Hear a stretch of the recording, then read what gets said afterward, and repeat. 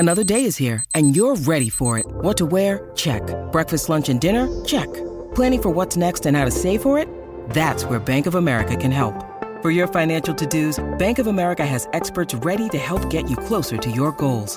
Get started at one of our local financial centers or 24/7 in our mobile banking app. Find a location near you at bankofamerica.com/talktous. What would you like the power to do? Mobile banking requires downloading the app and is only available for select devices. Message and data rates may apply. Bank of America N.A., member FDIC. When you need mealtime inspiration, it's worth shopping Kroger, where you'll find over 30,000 mouth-watering choices that excite your inner foodie. And no matter what tasty choice you make, you'll enjoy our everyday low prices, plus extra ways to save, like digital coupons worth over $600 each week. You can also save up to $1 off per gallon at the pump with fuel points. More savings and more inspiring flavors make shopping Kroger worth it every time. Kroger, fresh for everyone. Fuel restrictions apply.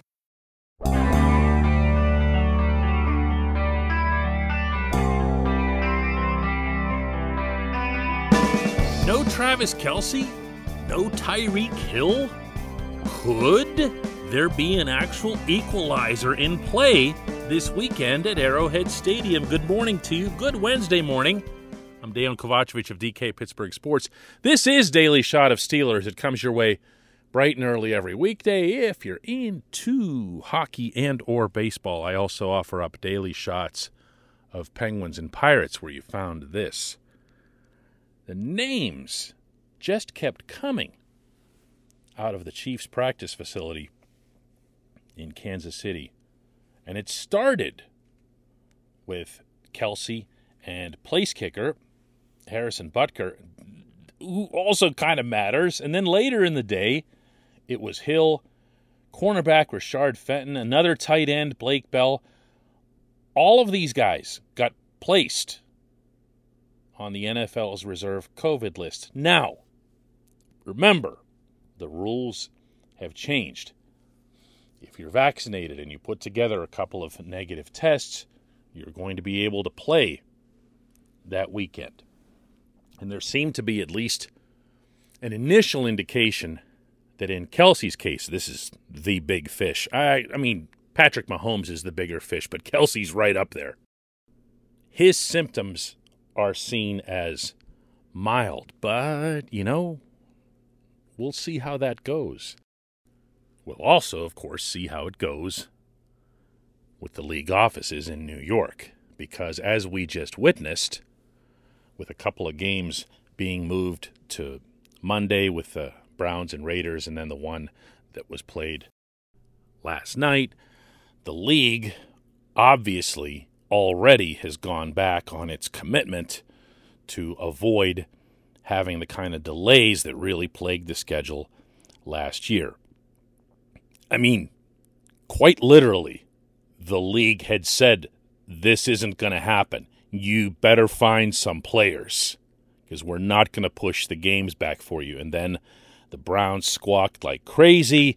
The Browns go out and lose anyway to Las Vegas and end up creating a short week for themselves to face the Packers. But I digress. The league was the one that buckled. And so far, this week, the one team that's come up with the most cases has been the Chiefs.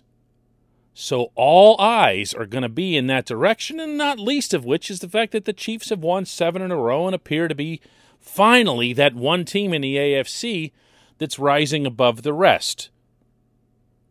I know this, and I don't even say this in a cynical tone. I say this based just on precedent. If Patrick Mahomes ends up on this list, you can take it to the bank they'll delay this.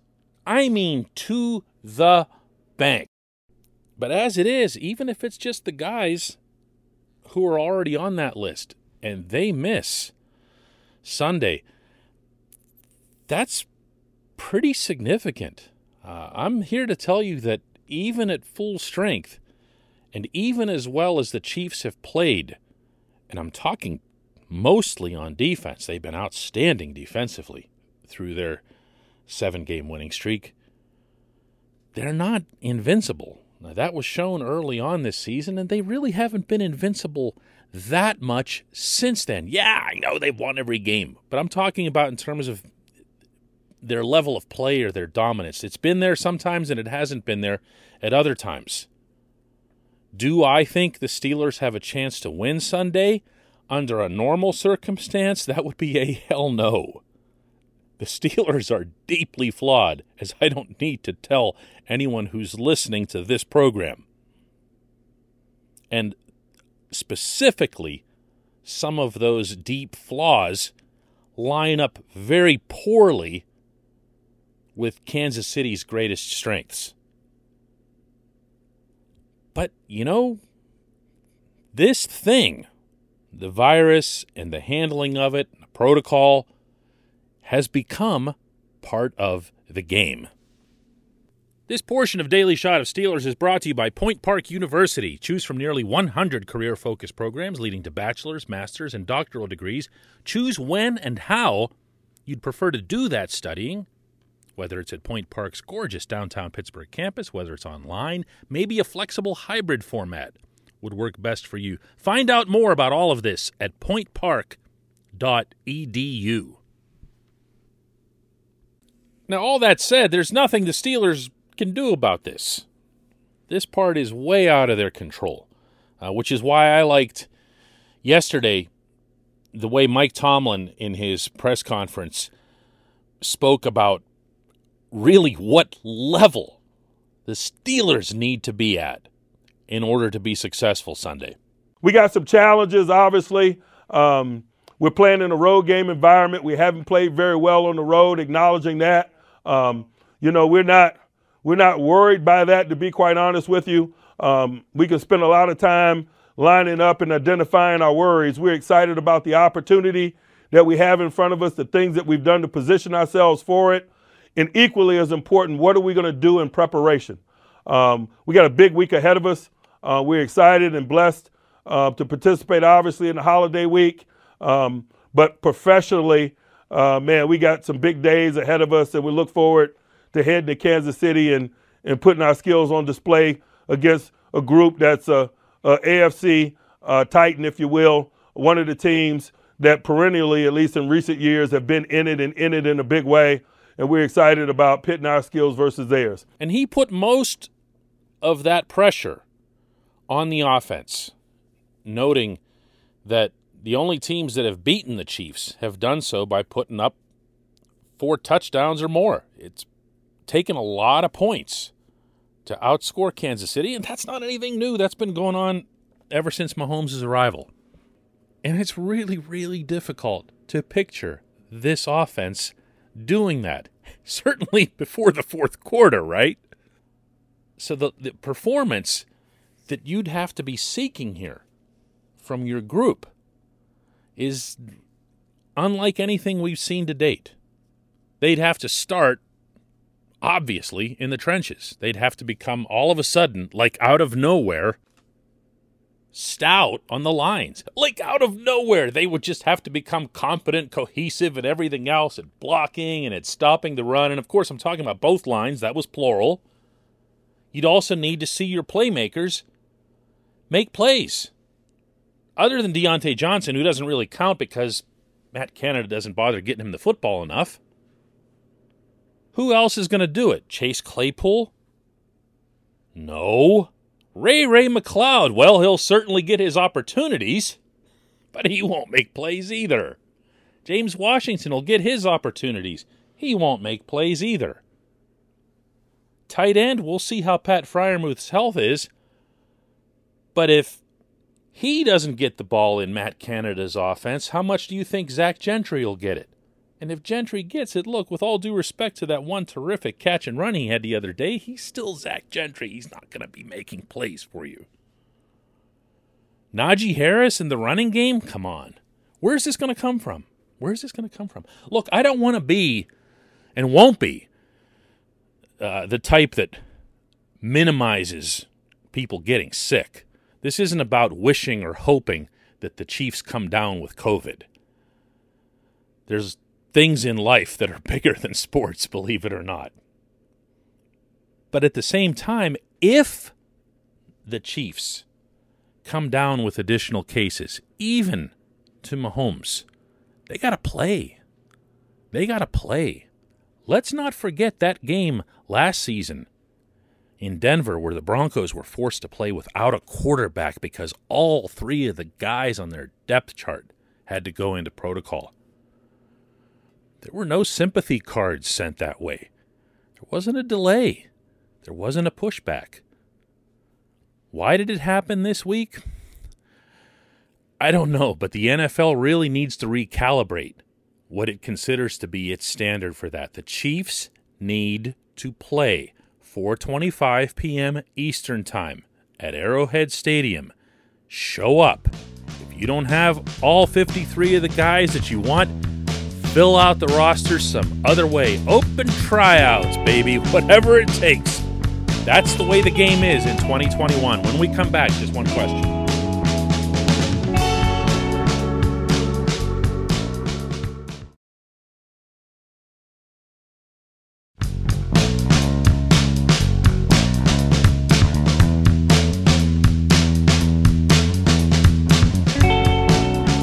Today's J1Q comes from Matt, who asks, can any amount of different defensive scheming truly mask the personnel deficiencies on the Steelers' defense?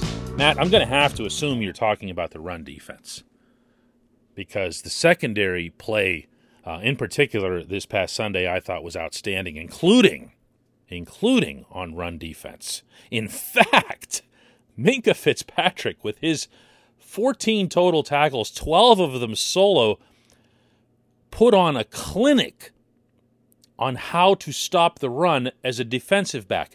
Unfortunately, you don't want your defensive backs conducting such clinics. You want those tackles to be made by the two layers that are supposed to exist in front of him.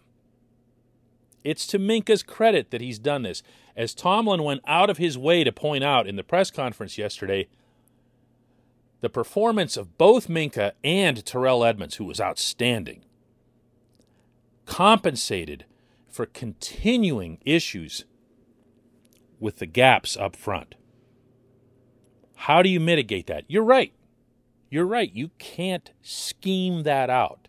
You can't just say we're going to put 7 guys across the line, and this way we'll make sure we cover all the gaps and shed our blocks and whatever else because we'll just outnumber them that badly. You can't do that.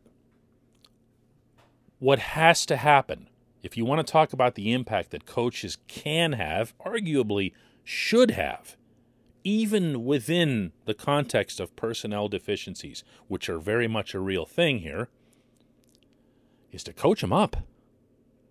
You know, Carlos Davis was back. Everyone raves about Carlos Davis's athleticism as a potential nose tackle, a future nose tackle on this team. Hasn't been able to stay on the field. But when he's out there, and especially in practices, they love Carlos Davis. Carlos Davis, freak, can do all this other stuff. Great.